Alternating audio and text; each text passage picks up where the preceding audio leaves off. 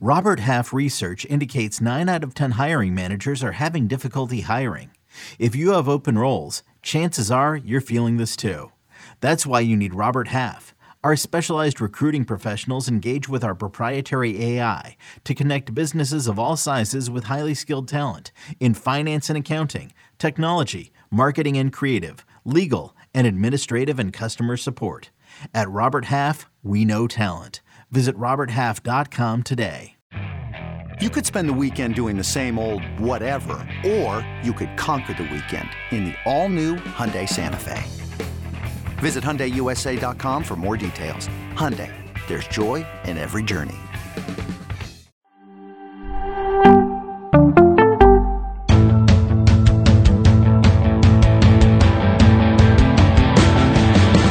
This is the Pick Six Podcast, the Sunday Night Super Friends Super Bowl 58 edition. That's Will Breach. Will Brinson, John Breach, Mike Wilson. Kansas City Chiefs are Super Bowl champs. They've now won 3 titles since 2019, which is the first meeting between these two teams back in Super Bowl 54. And the Chiefs become, Breach, the first team to win back-to-back Super Bowls since the New England Patriots did 2003, 2004. The game was 3 ticks away from going to double overtime. Wrap your brain around that, but a Mahomes to Hardman touchdown into the game, just seconds short of 75 minutes. And moments later, CBS Sports' Tracy Wolfson asked Mahomes on the field if this was a dynasty. He said, yeah. And then he qualified with, but we're just getting started. Brenton, I'll lob this old softball your way before we get into the nuts and bolts. Are the Chiefs officially a dynasty?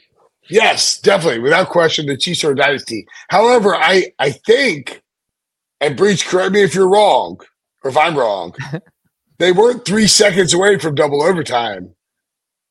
They were 3 seconds away from the second quarter, or whatever the hell you call it. But yeah, the Chiefs are a dynasty. Patrick Mahomes has started 6 seasons in the NFL. 3 of those seasons, he has won the Super Bowl. Another 2 of those seasons, or actually another 1 of those seasons, he went to the Super Bowl and lost in another team's stadium that he was playing against. And the other 2, he lost the AFC Championship game basically on 1 play. This team, look, I don't know that they'll end up better than the Patriots 20 years or like 15 years from now, but this 3 Super Bowls in 6 years start is better than the Patriots start. And it's not even close. Mahomes is way better than Tom Brady was when Tom played for the Patriots in the first 5 years of his career. And I said it coming into this game, like, this is the worst Chiefs team they've ever had, and they still won the Super Bowl. Offensively. I think in general, but sure. Well, the defense has been awesome. Well, it's the first time they've ever been like a road playoff team. The thing I think here, though, is what Brinson said. It's not even, it is, how long can this dynasty go? Because it feels like literally as long as Patrick Mahomes is playing football, this team is going to be winning Super Bowls. Yeah. It's one thing to have 3. We're talking about, like, look at Joe Montana. Joe freaking Montana won 4 Super Bowls in his entire career. Patrick Mahomes is not even 29 years old, yes, and he already has 3. That is mind-blowing. And as Brinson said, and Wilson, the offense definitely the worst that Mahomes has ever had. And if you look at the entire team, even though the defense was very good, you could make the argument that this was their least talented team on paper because of the talent deficiency on offense, but they still won a Super Bowl. So it doesn't, it is just mind-boggling. And that's really a testament to Andy Reid's coaching ability and the fact that it doesn't matter. You give him lemons, he is going to make like a carrot cake, something delicious that you don't think can be made with lemons. And that's just what he does. And he just comes out here, and this dynasty, it just feels like, I don't think Andy Reid's going to retire. I wouldn't even think he's even thinking about retiring. I don't know how this keeps coming up. It is one of those things where if you're Andy Reid, you're not retiring until Patrick Mahomes retires or until you physically can't walk and get to practice anymore. And you're like, okay, I've got to retire. But yeah, Wilson, I think this is a dynasty that could last forever. So Wilson, I agree with what you said. Like, their defense is good, and that's the thing about the dynasty. This defense is young. There's like a bunch of young players on this defense. Guys like Trent McDuffie, L'Jarius Sneed, George Karlaftis. I mean, Chris Jones is older. They'll bring him back. And to Breach's point, Andy Reid is 65. Like my dad is 75 and just went scuba diving on the other side of the planet. Andy Reid is going to keep coaching for 10 more years minimum. He's going to get Patrick Mahomes to 35. Why would he not? If you're talking about the start of a dynasty, this is a better start than the Patriots than anybody else ever in professional football history. This just in. Patrick Mahomes named MVP, 3-time Super Bowl MVP. Ew. I know. There was a chance there that we're going to have a kicker in the mix, and the kicker kicked it up. First ever with 2 MVPs, 3 Super Bowl MVPs, and 3 Super Bowls, I assume, in this career, right? And a famous TikTok brother. By the way, our Jonathan Jones reported before the game, I believe that Andy Reid's working on a new contract of some sort. So that would indicate to me that he's probably not going anywhere. He told Bill Cowher too. Joe Montana was also a 3-time Super Bowl MVP. There you go. But he wasn't 2-time regular season MVP and 3-time Super Bowl champ, right? Tom Brady had 5 MVPs. Joe Montana, as Breach mentioned, there had 3. Tom Brady still holds the most handsome quarterback with 5 MVPs, as we currently sit here. Hey, Breach, so let's talk about how the overtime started, because this was the first time the new overtime rules were in effect.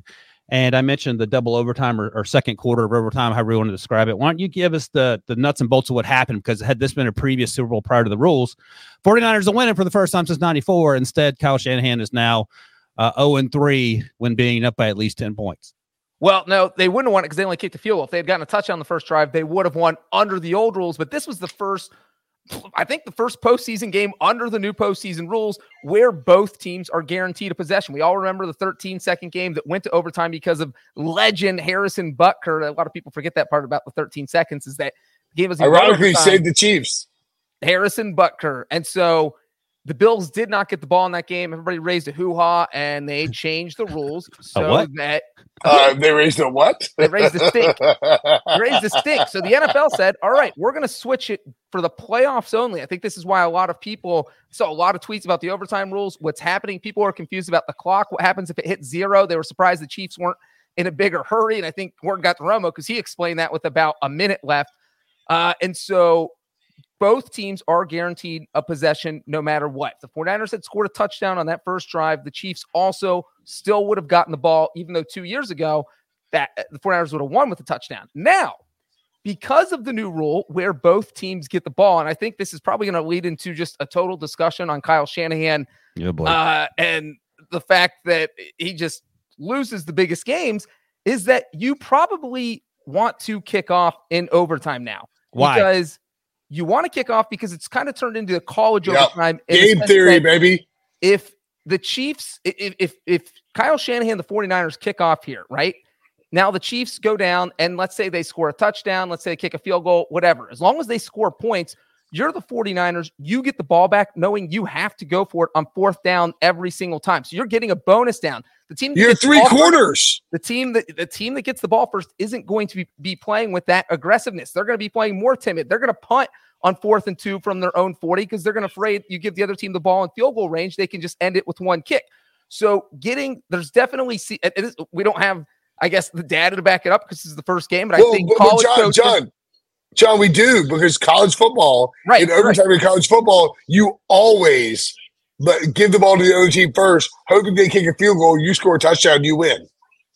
And so I think the only thing that would, and I'm sure Kyle Shanahan will be asked about this after the game, is that maybe he's thinking if both teams score, now you have the ball third and it's sudden death, and that is an advantage, but that's only if you make it to that third possession of overtime, which overtime almost never makes it to 3 possessions. So, I really think that Shanahan should have kicked off, and he didn't, and here we are. Yeah.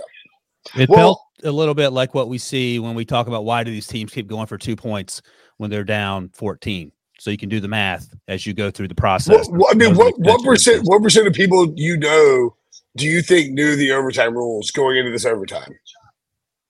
I mean, 0.3. Yeah, definitely. Yeah, Agreed, it's agreed. very low, very low. And that's the thing, is that maybe Shanahan didn't really have time to think about it, because you in your head. Do you think Shanahan knew the overtime rules when he decided to say we'll take the ball? Yes, I think he might not have. I think he knew the rules. He I knew don't the rules. I don't think he had a lot of time to think about it, because there was no way. You're starting practicing for the Super Bowl. You're not going to think, Super Bowl's going to overtime. There's been one overtime Super Bowl. Granted, Shanahan was a part of it, so God bless the man, because now he's got he's been a part of a 28-3 blown lead, the first Super Bowl ever to go to overtime in that Falcons-Patriots game. He blew a 10-point lead in the fourth quarter of the Chiefs in Super Bowl 54, tied for the second largest blown lead in Super Bowl history. And he has now blown a 10-point lead in the Chiefs in Super Bowl 58, again, tied for the second largest blown lead in Super Bowl history. So if he didn't know this, there should have been someone on his sideline telling him, hey, because there's a 2-minute break between the fourth quarter and overtime. So you do have time to think about this. And so someone should have said, hey, coach, there is probably, it would make a lot of sense to kick off here if we win the coin toss. And they didn't do it. So, I mean, we can go backwards from that, but that really felt like once they made that decision, it was like, nope, Mahomes will get the ball second and the Chiefs are going to win. So there were a lot of winners in this game outside of Kansas City. A few of the losers, and Breach, you passive-aggressively pointed this out to our colleague Katie Mox, that the last three members of the Pick Six in some capacity Let's leave Katie Mox out. Hold on, to view their team in person have taken the L, starting with you, incidentally, and then, of course, Debo last year, and our Katie Mox was in the stands today, angrily yelling at you, as she should have been. But I mentioned that to flip the script. Well, I want to talk some winners here. You're a winner, Breach, even though your Bengals never will be, because the kickers had a great performance here. Before we get going, producer Harry has done some editing on the back end to glorify you in this moment. What we got, Harry? So again, special teams correspondent John Breach would have to have a special teams prop here. Harrison Butker, kicker for the Chiefs, makes the longest field goal in Super Bowl history. Breach, what truly makes Breach a winner about that, though, is he'd already been beaten by freaking Moody, and then he topped him. Breach, take your bow, sir. Jake Moody hitting a 55-yarder was the big wow factor, and I was like, oh, the longest field goal hit, but it wasn't Butker. What a freaking tease. And then to have Butker come out, and this wasn't just the first 57-yard field goal in Super Bowl history. It was the first time anyone had ever even attempted a 57-yard field goal. No one had ever attempted a kick over 56 yards. Coaches just don't do that. For whatever reason, they're more conservative in the Super Bowl. And man, I really thought Butker had a legitimate shot at winning MVP here. I mean, we're looking, if you're watching on YouTube, we're looking at the 5 longest kicks in Super Bowl history. 3 of them happened in Super Bowl 58, with Moody's 2 kicks of over 50, 53 and 55, and Harrison Butker setting the all-time record with 57 yards. Moody became the first kicker in Super Bowl history to make multiple 50-yard field goals or more in the same game. Harrison Butker now holds the NFL record for most career Super Bowl field goals. He has more than Adam Vinatieri, more than Steven Gostkowski. You guys have been to a bunch of Super Bowls. So the kicking, the whole thing, I mean, this was a fantasy game for me, because it was just, and not football fantasy. This is what I dream of before I go to bed, because it wasn't just the field goal kickers. They were awesome. It was that special teams played such a huge part in that game. I mean, you look at the muffed punt that really kind of, yeah. Okay. I'll talk about the field goal. Sorry. Field goal. No, wait. I want to clarify something. Not a muff punt. Oh yeah. The fumbled punt.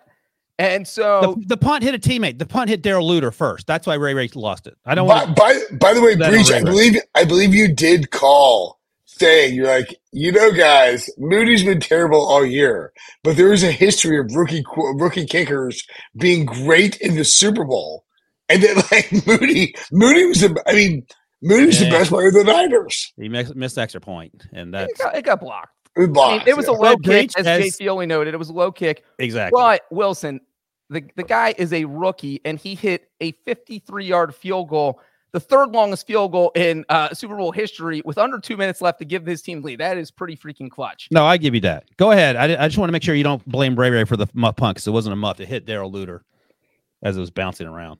Yeah, that's all. But this was an absolute kicker game. The kickers were on fire, and I really thought Harrison Butker had a legitimate chance to win MVP. I tried to will it into existence. I think I sent about 6 tweets out saying, at this point, Harrison Butker has 4 field goals. If he hits the game winner in overtime, he's winning MVP. There's no way you cannot give him MVP unless Patrick Mahomes instead drives down and gets a touchdown in overtime with Patrick Mahomes magic, and that's what happened instead. And Mahomes deserved it too. So, yeah, but Butker was awesome. Game-winning field goal last year in the Super Bowl, awesome this year. We talked about players who could eventually make the Hall of Fame last week. Butker has put himself on that list. Oh, good. Oh, good call. Good call. By the way, both punters breached from my untrained eye were very good as well. Yeah, we saw Mr. Wisnowski have that punt that got down inside the 1 yard line. I thought Tommy Townsend had some huge punts that really saved the game for the Chiefs because when the Chiefs were struggling on offense early in the game, especially Townsend had a 62-yard punt on their second drive. He flipped the field, and the Chiefs defense clearly needed that because the 49ers would run up and down the field until they got down into field goal range. So, yeah, Tommy Townsend, Mitch Wisnowski, it was a special teams, just fantasy world. It was amazing. Great. Poor job though by returners, I would say. The punt returners didn't do a great job of fielding their punt returns. Well, just Ray. The clothesline. Remember the clothesline? Ray lost the ball. Oh yeah, there was a clothesline there at the end. Let's go through. All right, let's try to chronological order this thing up if we can. I mean, there's so many things to touch on, and we'll bounce around for sure. First drive of the game. Christian McCaffrey fumbled. No one saw that coming. Only the third fumble lost by CMC this season. That was crazy town because it was clear they're going to run the ball early. The 49ers were. And I give Shanahan credit. He went away from the run a little bit later in the game, but got back to it in the fourth quarter. And then the start of the second quarter, I want to ask you this, Brinson. We saw that Pacheco fumbled inside the red zone, something else you don't see a lot of. But then what were your thoughts on Travis Kelce hip checked Andy Reid almost to the turf like he was getting slimed on CBS Sports HQ? Jesus, I mean, I feel Big Red's pain in the back and the lower back. I would say that it felt like the Chiefs, having turned it on for 3 playoff games offensively, suddenly forgot what they were doing. And Tony Romo did a great job of explaining this on the CBS Sports broadcast, that Steve Wilks was disguising things on the back end and really confused. And like Wilks was under fire coming to this game. And he confused Patrick Mahomes with the looks he was getting. Kelce was not a factor. The Chiefs' offense was dreadful. This game started as one of the worst Super Bowls you will ever see. And it looked like it was like, well, at least it's close, even though it's 0-0 at the end. Like, was it 0-0 at the end of the first quarter? I mean, yeah. Well, the 10th scoreless first quarter in Super Bowl history. Right. Like, that's insane. And it was one of those where you're like, well, thank God it's not 15-0 or 20-0. People will be turning it off. They're still for CBS Sports purposes. And it's low scoring. The Chiefs' offense was completely lost. But to me, it felt like Wilson on those early drives, and Romo pointed this out, the 49ers could have been up, I don't know, give as high as you want, like 17-0. I'll go as high as 10. Right, like 10, 14, 17, something like that. And if they had, maybe they put the game away. But like every time you keep Patrick Mahomes in a game like that, the Pacheco, the McCaffrey fumbles were totally like out of nowhere. But it felt like this game, the more that it got constricted and closed in, was going to come down to, are you going to give Patrick Mahomes a chance to drive the ball down the field and beat you? So, Breach, they didn't score on their first possession for the first time in 8 postseason possessions to start the game. That was something different. And to Brinson's point, the team struggled, and I thought Steve Wilks had some answers because Chase Young and Nick Bosa were giving those tackles problems all day. You have any thoughts on the Kelce bump to Andy Reid, who looked like he wasn't prepared for it? Kelce was pissed because he wasn't in the game because Noah Gray sort of missed a block that led to the Pacheco fumble. There you see now if you're watching on YouTube. I mean, if I yelled at you like that, Breach or Brinson, I feel like it wouldn't have ended as nicely as this did. Well, I would have yeah. Oh, Brinson, you would headbutt. No, I was just thinking, like, if I yelled at Wilson like this, because I look more like Kelce, I think, and you look more like Andy Reid. You're older too. If I yelled at you like that, you would like smack me on the head with some kind of ancient artifact that you own at your house. By the way, Kelsey was asked about this. Excuse me. He said, "I'm going to keep it between us." I was just telling him how much I love him. So he's very vocal. Well, I mean, the one thing I'll say is that there's literally two people on this team who can yell at Andy Reid like that. It's Patrick Mahomes and Travis Kelce. If anybody else does this, I'm pretty sure Andy Reid leaves them in the locker room at halftime and says, "Hey, why don't you go sit next to Kadarius Toney? Because that's where we're going to be spending the rest of the game." And look, the thing is, what happened is you look at what Travis Kelce did in the first half. He had one catch for 1 yard. And I'm sure this all played into it. And I'm sure he went into halftime and he said, "Can we just get me the ball? I can get open." And Andy's like, "Well, we don't know because you don't run routes. You just do whatever you want." And Patrick's is getting pressured, so he doesn't have time to figure out what you're trying to do. And boom, what did they do? They figured things out, and he went 8 catches for 92 yards in the second half. And I think the other funny part of this is that literally, I'm not even kidding, 3 minutes after this happened is when they showed Taylor Swift on the Jumbotron at the game, just shotgunning a beer or chugging a beer or whatever. And it was like the camera operator panned down, saw the Kelce Reid stuff, and then saw Taylor grab a beer because she was totally on edge the whole game. I mean, she is a fantastic football fan. She saw her boyfriend yelling at the coach. She's like, "Oh my God, someone get me a beer. I need to chug it." And then the camera turned to her and she chugged that. I mean, it was the whole Swift Kelce clan took over that 5 minutes of the game. By the way, shortly thereafter. Well, I was going to say, I think it's breaking, but was he announced Mahomes MVP or was that? Yeah, I said that earlier. Remember okay, so no, the NFL just tweeted it out. I was making sure. You were talking about you even mentioned about how Mahomes had won 3 Super Bowl MVPs now. That's true. Yeah, good point. Yeah. All right, let's take a quick break, and we'll confirm whether Patrick Mahomes indeed won his third MVP right after this. This episode is brought to you by Progressive Insurance. Whether you love true crime or comedy, celebrity interviews or news, you call the shots on what's in your podcast queue. And guess what? Now you can call them on your auto insurance too with the Name Your Price tool from Progressive. It works just the way it sounds. You tell Progressive how much you want to pay for car insurance, and they'll show you coverage options that fit your budget. Get your quote today at Progressive.com to join the over 28 million drivers who trust Progressive. Progressive Casualty Insurance Company and Affiliates. Price and coverage match limited by state law. Hey, it's Kaylee Cuoco for Priceline. Ready to go to your happy place for a happy price? Well, why didn't you say so? Just download the Priceline app right now and save up to 60% on hotels. So whether it's Cousin Kevin's Kazoo Concert in Kansas City, go Kevin, or Becky's Bachelorette Bash in Bermuda, you never have to miss a trip ever again. So download the Priceline app today. Your savings are waiting. Go to your happy place for a happy price.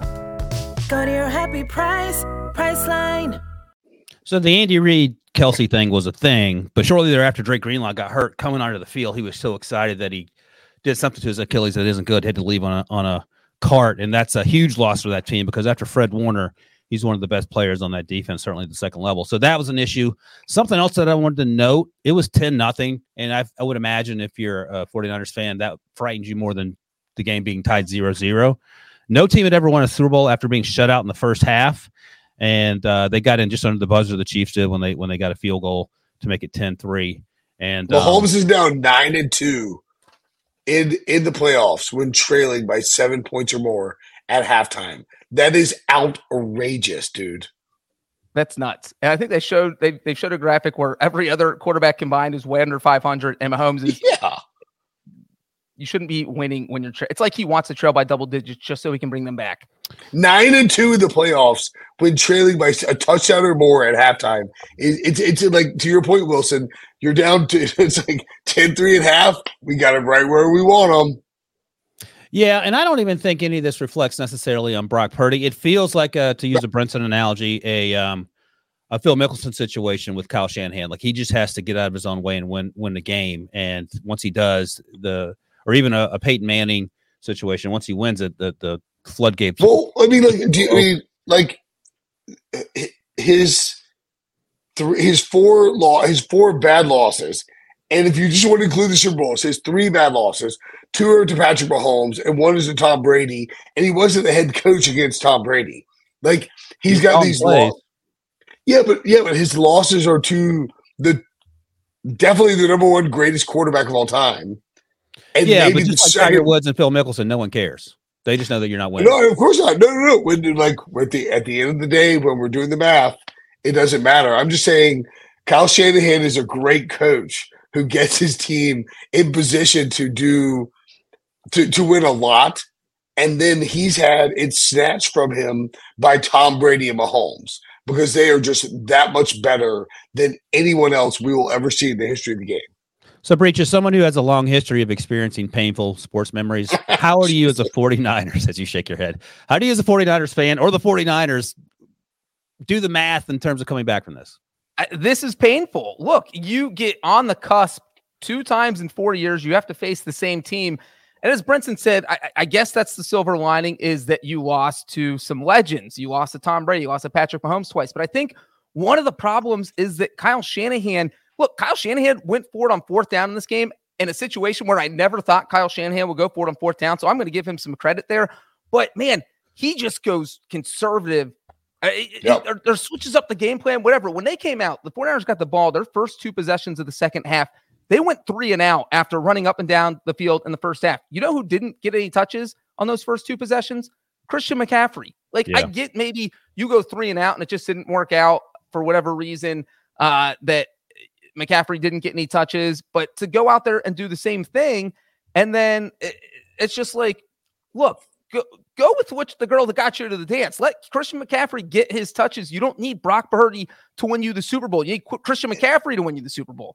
And you did it with Jake Moody hitting multiple 50-yard field goals. You were literally you were that we would normally be killing Kyle Shanahan because he got so conservative and tried to kick 50-yard field goals. They missed. The Chiefs get better field position. Chiefs marched down the field and win. And instead, Moody banged those things home. He banged 3 field goals home we didn't think he'd make. But because he made them, we didn't kill Shanahan for the decisions, which I think normally we'd question. Yeah, so, and real quick, the first 2 possessions, it was 6 passes. McCaffrey did get 1 pass to him for 7 yards. But the point was they basically gave up on running the ball to start the second half and threw 6 straight passes and went 3 and out on 2 possessions. So they started the Chiefs scored at the end of the first half to make it 10-3. Got the ball coming out, and they did the most un-Chiefs thing ever. They had the toss to Pacheco that bounced off a shoulder pad, and then that ended in an interception play later on an overthrow to Kelsey by Patrick Mahomes, which you rarely, almost never see, especially in the playoffs. 218 passes since his last interception for Patrick Mahomes. And what did the 49ers do? Throw away from Purdy on first down, false start, and they had so many freaking penalties along the offensive line. And then a 3rd and 15 Purdy scramble, they had to punt. Casey comes back, deep throw to MVS on the first play incomplete, and they ended up having to punt when Pacheco ran up the middle on that 3rd and 1 against a stacked box. Next drive by the 49ers, they again go 3 and out and punt, and then Debo gets hurt. He does come back. But by the way, the non-challenge there on the second down was terrible. They called a timeout and did not, and said they should have challenged and just been, if we challenge and we lose, we take the timeout. Right. On the 3rd one where they ended up punting. Very bad by Andy Reid. And if the Chiefs had lost, that's something we would be dissecting for 10 minutes. 100%. How bad it was they didn't challenge that. But the thing is, because the 49ers are monkeying around and letting the Chiefs hang around, the very next drive for the Chiefs after Debo goes out, it ends in that 57-yard laser that I also believe was a high snap, right? Creed Humphrey was all over the place tonight. Well, Creed Humphrey didn't snap on the field goal attempts. Oh no, I'm saying Creed Humphrey was snapped. The snaps were all over the place tonight. Yeah. Yeah, but I was just correct, and he's had. I didn't see the high snap. No. Yeah, it was a high snap that Bucker hit the 57-yard laser on, which makes it even more impressive. I'll give him an extra 3 yards for that. And also the other thing to note, he hit it probably as low as Moody hit his on the block extra point, but the difference is he missed 2 hands that could have very easily blocked it had the ball been an inch right or left. So again, it felt like, as Breach noted, that. And like the Ravens did 2 weeks ago, they got away from what got them to the dance in terms of running the football, and the 49ers got away from it in the middle of the game there. They got back to it late, and Christian McCaffrey took over, and they were still in it. They actually had a chance to win it, but it just felt like – let me put it this way. Did you ever feel like, Brinson, the 49ers are locked to win it at any point in the second half or overtime? No. It felt like – it's like, man, the 49ers have dominated this game. And have done everything they possibly could do outside that early McCaffrey fumble to take control of this game. And every time you feel like they're going to pull away, Mahomes is lurking. And it's like, if you give Patrick Mahomes a chance to get the ball in his hands at any point in the fourth quarter or overtime to beat you, you're losing. And that's what ended up happening. By the way, we'll do an odd show later in the week, but it has been noted to us in our little private messaging channel. Super Bowl odds for Super Bowl 59. 49ers are the favorites at plus 450, followed by the Chiefs, Ravens, Lions, and Bills. Who are the Chiefs? Plus 750. I mean, is anyone taking the 49ers over the Chiefs right now in this moment? No, we take the Chiefs, dude. They're going to win third straight. All right, we're about halfway through this show, so let's have some halftime thoughts. Breach, as the only person on this podcast who went to see Britney Spears by themselves in Las Vegas. Where did we get? We walked by it the other day. Where was the venue? Well, Planet Hollywood. Planet Hollywood. What are your thoughts on the halftime show? Because as an old person, I thought it was good, but I think the younger crowd really got into it. I think it just depends how you felt about a lot of the singers that came out like during your heyday. Because I know that a lot of the younger people, look, man, when I heard "Take That, Rewind It Back," I love Ludacris. I love Luda was great. Luda killed it. Lil Jon, Alicia Keys, but my rating was like a 7.5. I didn't love it, but I definitely I didn't hate it. I thought it was pretty good. I was into most of it. 45-year-old Usher with no shirt on there. If you're watching, look, Usher. Shout out to Usher for being an absolute stare cold 12 out of 10 with his shirtless. I mean, like he's 3 years older than me, and I mean, I don't even know what those muscles are that he's showing, but Luda great. Alicia Keys is good. Lil Jon was awesome. But still, I don't know. I mean, like, you want to say a CBS Super Bowl halftime show fell flat. It just didn't. It was got a lot of positive responses. Interestingly, from people much younger than me, colleagues. Well, that tracks. Turned out. Debo loved it. Debo gave it a 9.3. Breach gave it a 7.5-ish. A 9.3? For me, my favorite. Was it better than the Dre Super Bowl? Sure. What'd you say? My voice is. Was it better than the Dr. Dre? That was my favorite one of recent memory. A lot of the ones that we were actually attending the Super Bowl for work, we couldn't hear very well. There's Alicia Keys. That piano she had was incredible. Yeah, she did a great job. It was good. I think it got better too. Our buddy Adam Beasley, who was also old, said it started slow and then he was a little happier as the halftime show progressed. Adam Beasley was also at U2 at the Sphere 2 nights ago, as was I. Is that the story? No, I was just saying that, like, who knows what was influencing his opinion mentally. And there's Luda with his football uniform on, which By the way, the Sphere is the most unbelievable thing you've ever seen in your life. And Breach, we can confirm that Brinson was in fact the idiot running the top of the Sphere, causing $100,000 for He climbed all the way up. I wish. No, did I not text you all these photos of the Sphere? It's unbelievable. I don't even love U2, and they were cheap about it, and it's great. And then you didn't get your luggage back. All's well. Right. That ends well. Not. All right. Back to the show. Halftime's over. By the way, one of the saddest moments in Super Bowl history for me personally was when Breach was trying to time lapse the halftime show at the Miami Super Bowl, and some idiot stood in front of him about halfway through and ruined his time lapse. He did get to make it up with the Bellagio fountains this week, or foundations, I like to call them. Breach, any other sort of second half or overtime? Did you see where that happened to Tom? James Palmer tried to do it, and Mike Garafolo knocked his phone over mid time lapse. It's even worse when it's someone you know. Yeah. Yeah. Sure Breach, any second half / overtime moments that stuck out to you we haven't touched on yet? Well, I'm going to say, because we've been talking about how Kyle Shanahan, and I know some people think, well, it's not completely his fault. And you look at his history, and he was the offensive coordinator for the Falcons, and he just ran into a buzzsaw with Mahomes in Super Bowl 54, and again, Mahomes with the legendary overtime drive. He has been the play caller for 3 Super Bowls. How many points do you guys think his teams have scored in the fourth quarter of those Super Bowls? 0. Combined. 0. 3. Oh. That's it. Oh. 3. Even if you add our answer, The field goal for Moody. Yeah. The field goal from Moody was his first fourth quarter points, and a Super Bad. Bowl as an offensive play caller. That is somewhat your responsibility. So I'm going to throw that out there. The other thing I'm going to say about thing I'm going to say about Shanahan is we talked about this after the divisional round when he didn't know when to use his timeouts at the end of the first half. He just let the clock run out. He was in a situation, all 3 timeouts, when the Chiefs got down to the 49ers 14-yard line. They ended up kicking a field goal with 23 seconds left. If he had used all 3 timeouts, they could have gotten another possession with 50 or 55 seconds left. So it was just, again, how do you let that happen twice in 1 month when that was a huge thing that people were talking about? And so it just seems like he gets into situations where Shanahan is prepared for 99.9% of everything, but that 0.1 that he just doesn't get is he can't figure it out. So Breach, like in that same vein, at the end of the first quarter of overtime, it felt like Andy Reid got killed the entire first half of his career for not being prepared to do like proper play calling stuff, etc.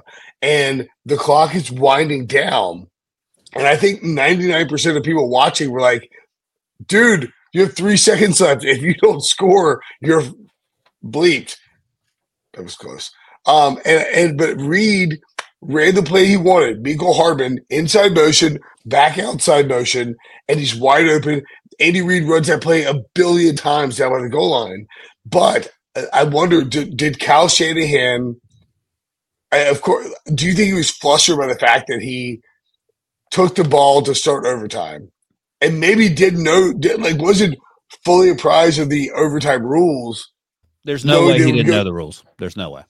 Why? It's Kyle Shanahan. It's not Matt Canada out there.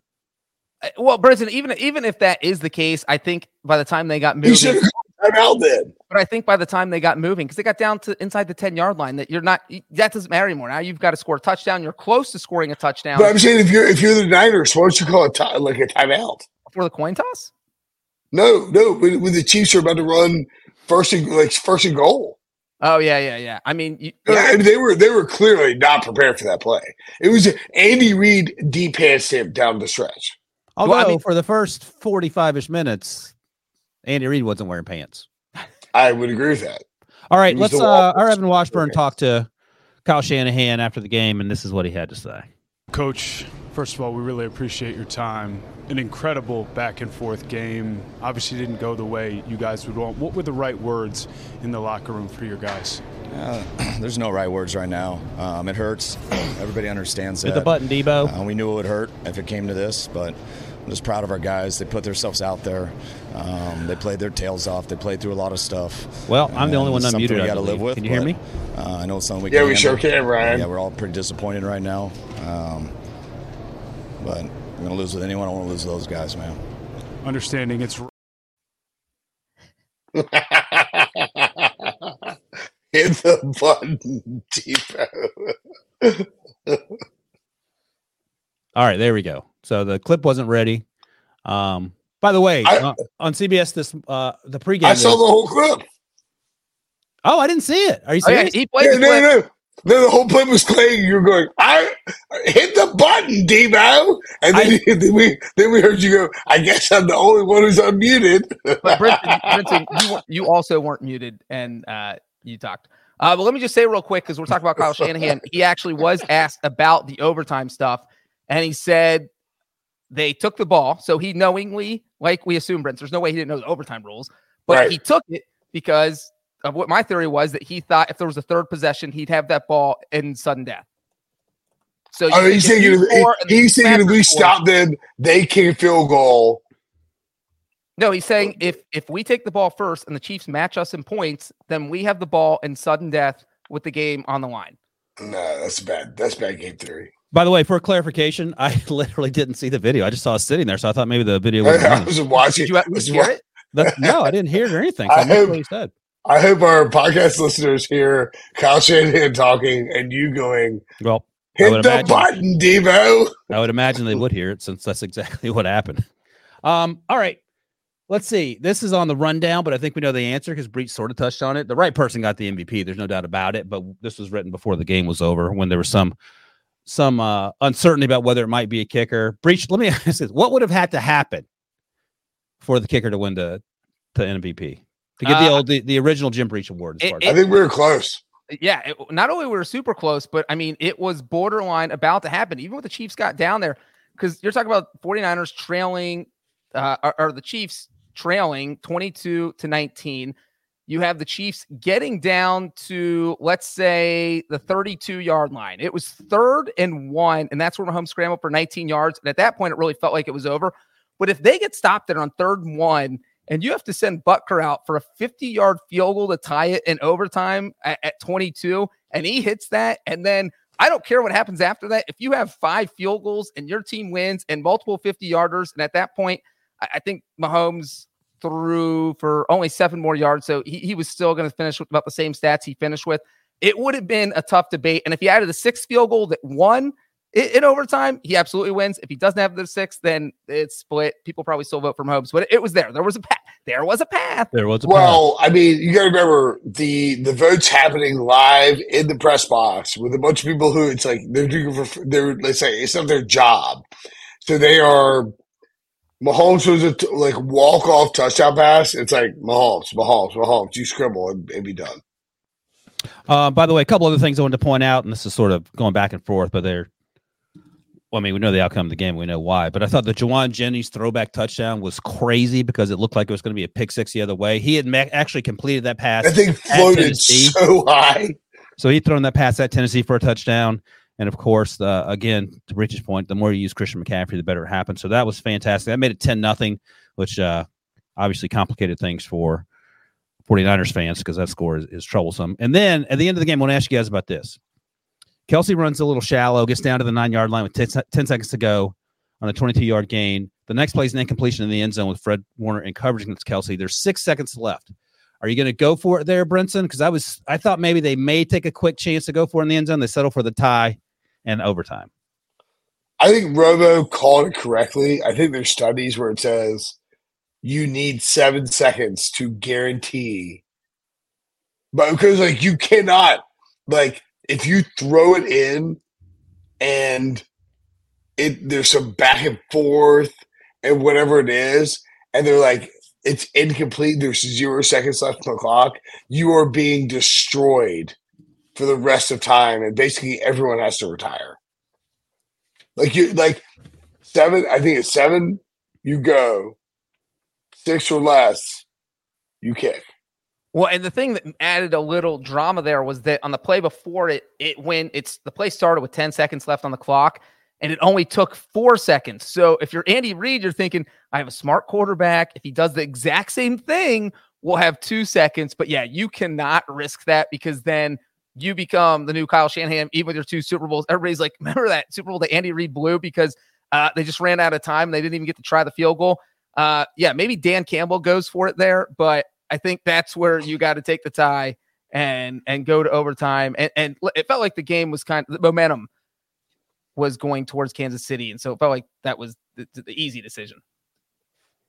All right. Yeah, I was wondering just because maybe they felt pretty good with the way the game was going because the tide had turned, as it were, and the Chiefs are certainly doing more, excuse me, in the second half and obviously in overtime.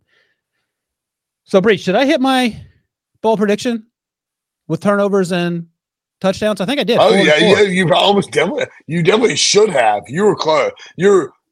Wilson, I would give you, if you're doing a regrading, obviously, we'd give John Breach an A++++ for longest field goal made. Twice. And maybe add another plus on. I have to say real quick, I wish we had the clip because Prisco gave me an F because he said special teams predictions were stupid and you nailed that one. Nothing's gonna happen and blah blah blah. Too bad Prisco's here. But to Wilson's credit, he said more turnovers than touchdowns. This game, I'm not sure what the final number was. I just off my head, but I mean, there was what we have. How many turnovers? How many touchdowns? We had 4 and 4. 4 and 4. They should have been 12 and 2. There were so many fumbles on kick returns. So Wilson, I give you a regraded A+. Yeah, I don't think the original was even that bad. Prisco was a bad influence on all of us, but I'll take the A+. That's go out with the bank. Oh, and by the way, it just occurred to me, Breach and Brinson, I also won the Super Bowl draft pool. I beat Prisco, KC versus 49ers. So he owes me. Oh, who had the closest score prediction? I had 20-17. What'd you have? 24-21. Let's go. Oh, jeez. Boy. What'd you say, Breach? 3-2? 31 to 20. No, 15 to 12 with all field goals. All field goals. All right. Let's take a quick break. When we come back, we'll talk about the truly important things after the Super Bowl and the halftime show. We'll talk a little commercials right after this. Now, my 12-year-old is not a football fan. In fact, he can't name a team I like, much less a player. But he does watch the Super Bowl with my wife upstairs, and they go through the commercials. Brinson, what was your favorite commercial? Well, I have a takeaway from this, and it's going to be unpopular. But I think Jesus may have too big an advertising budget. I don't think I saw any Jesus commercials. Are you kidding me? During the Super Bowl? Yes. Maybe it's because you're in North Carolina.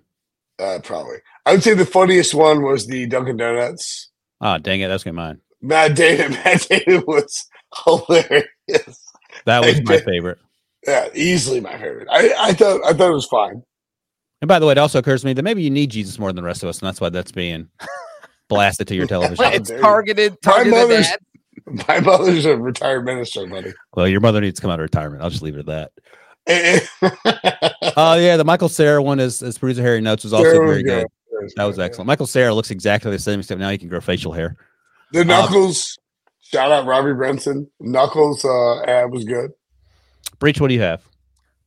Look, I don't want to be a homer, but obviously the Paramount commercial that we already knew was coming. A great one. Yeah. With Arnold and Peppa Pig and our friend Knuckles and Tua showing up and not being able to throw the grappling hook, and of course Patrick Stewart. That was a good one. Yeah. It was pretty hilarious. It's even funny because that commercial came out, I think, last week, and watching people tweet about it and react to it for the first time, just absolutely loving it. But tonight's version was shorter. The original version with who's the guy from the football-shaped head? Arnold. Rats. Arnold, yeah. But like the Creed version in the Creed build up in the original version, much more funny. That was number one for me. Number two was the Dunkin' Donuts ad with Ben Affleck, Matt Damon, and Tom Brady and J-Lo. I mean, how would Dunkin' Donuts get the money to hire all these celebrities? That's insane. That was just because those are expensive people to hire. Matt Damon it was a perfect commercial. I'm interested to hear your third one. What's your third one? And my third one is, and let me just say that, we have been to so many Super Bowls that you rarely get to stay home and watch commercials. I don't Google them the next day. So to be able to kind of watch this live was exciting. Number three was State Farm with Arnold Schwarzenegger. Oh, okay. Yeah, I think I had the same reaction Brinson did. I think at my age, Breach, I don't like to hear things repeated over and over again. I feel like I'm having a moment. That makes Arnold so great. Yeah, no, I love Arnold. Okay, well, this dovetails nicely into another pop star sensation. Taylor Swift made it to the game. I think you both predicted 99.999% she would be there.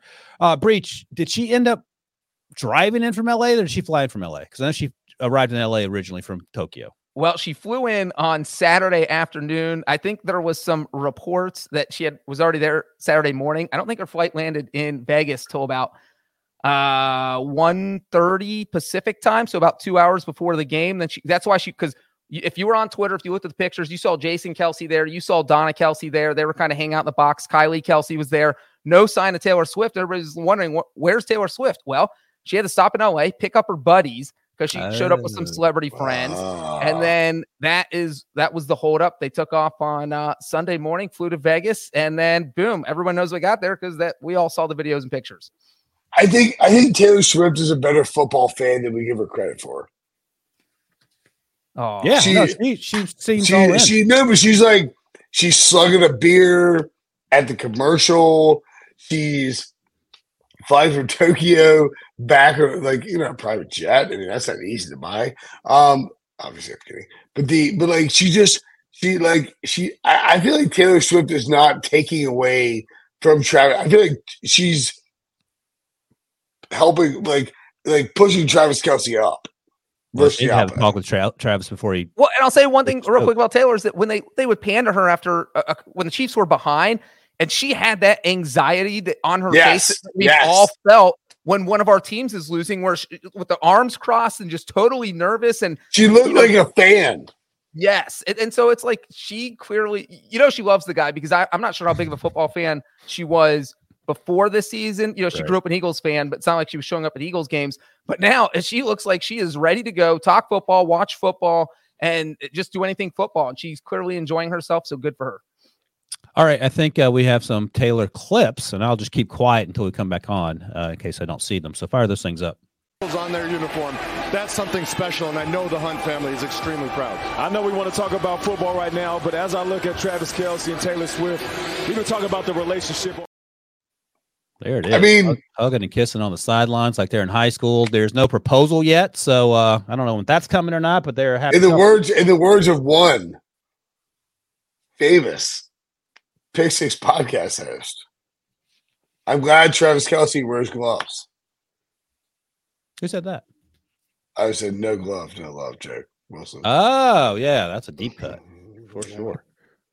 What else? I was going to say something. Oh, wait, one more commercial. I think Clarity in the comments mentioned it. I guess we have to bring it up because it's a big special teams night.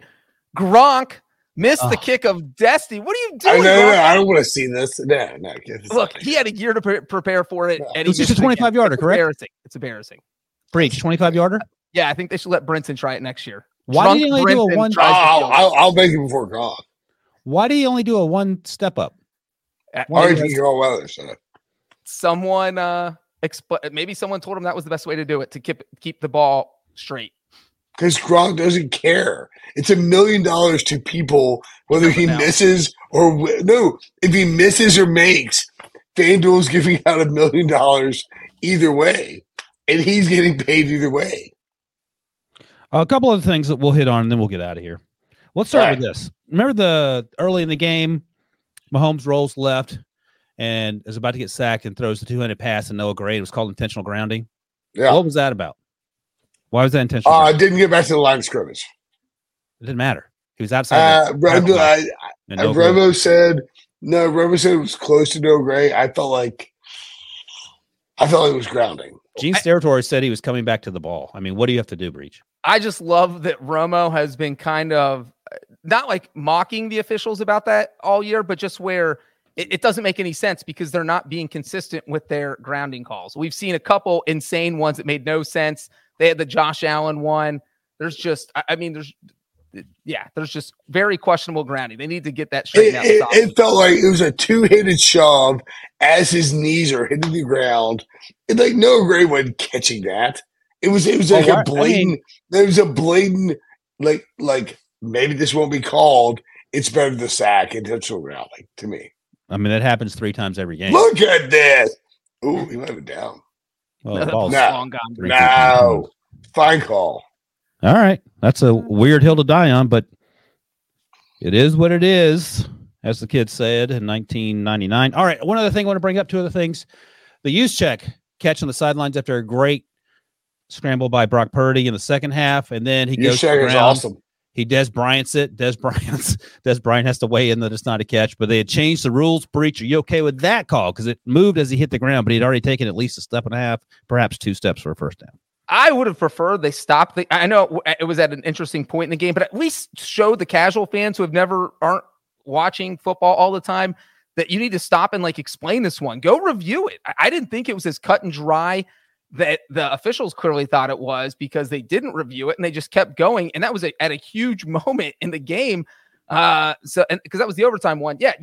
And so it could only be stopped by the officials. There was no challenging, and he clearly lost control of it. It was just a question of, did he make two football moves or take 2 steps to make a football move? And it feels like he did, but it also feels like they should have reviewed it. In real time, it felt like he got a first down. No, he got a first down. The concern was the ball was moving, and Des Bryant was called an incompletion when it happened to him before they tweaked the rules. Well, so we moved that. Breach's point is that they could at least stop it. We're not in a rush. I mean, you're trying to burn through commercials anyway. Let's at least have an explanation for it. But it was weird. We didn't have any reviews in this game, either challenges or official reviews on the field, and I thought there could have been several. Yeah. I mean, but they. All right, final. Do you want a final shout out? What are you doing? I was gonna say, could I shout out to Amanda Guerra and Chris Hassel, my blackjack partners? Okay. I thought we're done. Are we not done? No, I had a couple other things I was going to mention. Oh my God, really? Kadarius Toney didn't play. Who? Exactly. And at one point, Mecole Hardman could have won Super Bowl MVP. Yeah, that's crazy. He was traded to the Chiefs mid-season. And at one point late in the game, I actually scribbled down, are the lack of playmakers finally catching up with the Chiefs? Go ahead, Breach. Well, that's one thing. I think that one thing, Kadarius Toney, you look at, look at the Chiefs punt returning. You're talking about a guy who I think had the longest punt return in Super Bowl history last year. And then 60-something yards. And then you have this year where Richie James had like 3 punt returns for 4 yards. It wasn't that, but it was not great. It was 4 returns for 12 yards. Tony they traded for last year, and then Hardman they drafted, then let go, then traded for this year. But so look, Andy Reid knows how to find guys. He found Tyreek Hill in the 5th round, Travis Kelce in the 3rd round. He finds guys. But the point there is that when we said Travis Kelce was yelling at Andy Reid in that game, is that if you're on Andy Reid's wrong side, there's only 2 guys in that roster who can be, and he's not going to deal with Kadarius Toney drama, and that's it. He didn't let him play in the AFC Championship game, let him play the Super Bowl. He's just not dealing with it. Tony's a non-factor. Justin Watson stepped up. Rashee Rice did some damage later, but it was mostly Travis Kelce, and then Mecole Hardman was second on the team with 3 receptions for 57 yards in that game-winning touchdown. And Marquez Valdez-Scantling.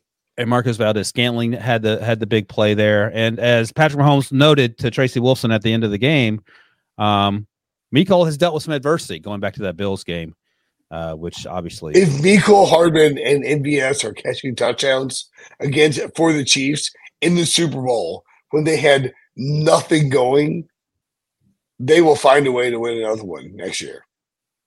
No, I agree with that. And by the way, if Andy Reid had not made the adjustments that he had made in the second half, especially in overtime, I think we would have had a pretty precarious situation. And I would encourage you to watch the rest of this on YouTube because Debo has the analogy in moving pictures. Your 11-year-old kid gonna think you're cool. No! Down goes Brinson! Down goes Brinson is a great call. And people are watching this, if you think I'm personally concussed and dealing with severe back injuries as a result of my company endangering me. As a result of your negligence trying to lunge at Breach? John Breach dumped it on me. Noah Mendel, it was his idea. CBS Sports and Paramount. Listen to Brinson here taking names. I'm just saying. It was on the record on YouTube. I mean, Eric K. and Eric Devo, whatever his name is. Brinson, did you get all the slime out of your hair? Because I think I still see some. No, it came right out, actually. All right. Luckily, you can take the wig off. Maybe still there. I'm just saying, when the lawsuit comes out, we'll name everybody. All right. I really may be concussed. All right. The light show continues at Brinson's house there. I'm not sure. Slime is edible. What does it taste like? I think Brinson said it was foul. Applesauce and Jello. Applesauce and Jello. That's delicious. That's my favorite combination. By the way, underrated shout out to Breach for his cat-like dexterity to avoid being attacked. No. We talked about this after. I was going to slime Breach. I was going to grab Breach's cheeks and slime him. Breach saw my hands jump up and he moved, and that caused the rocket into space, as it were. Yep. I was ready for it. The slime rocket into space. All right. Well, we'll visit Brinson in his new mansion when he gets that slime money. Money. In the meantime, that's it. The old Sunday Night Super Friends is a wrap. 22 weeks of Sunday Night Super Friendsin' is officially over for Super Bowl 58. But we're not done. We'll be back, I think, tomorrow for a deeper dive into Super Bowl 58. Some things we didn't talk about today because as the press conferences go on, and we'll discuss those things shortly. But in the meantime, thanks to all you guys who watch and listen and comment. Thanks to producer Harry for producing. Thanks to Wilbur and Johnny Boy. I'm Ryan Wilson. We'll see you guys tomorrow. A great year.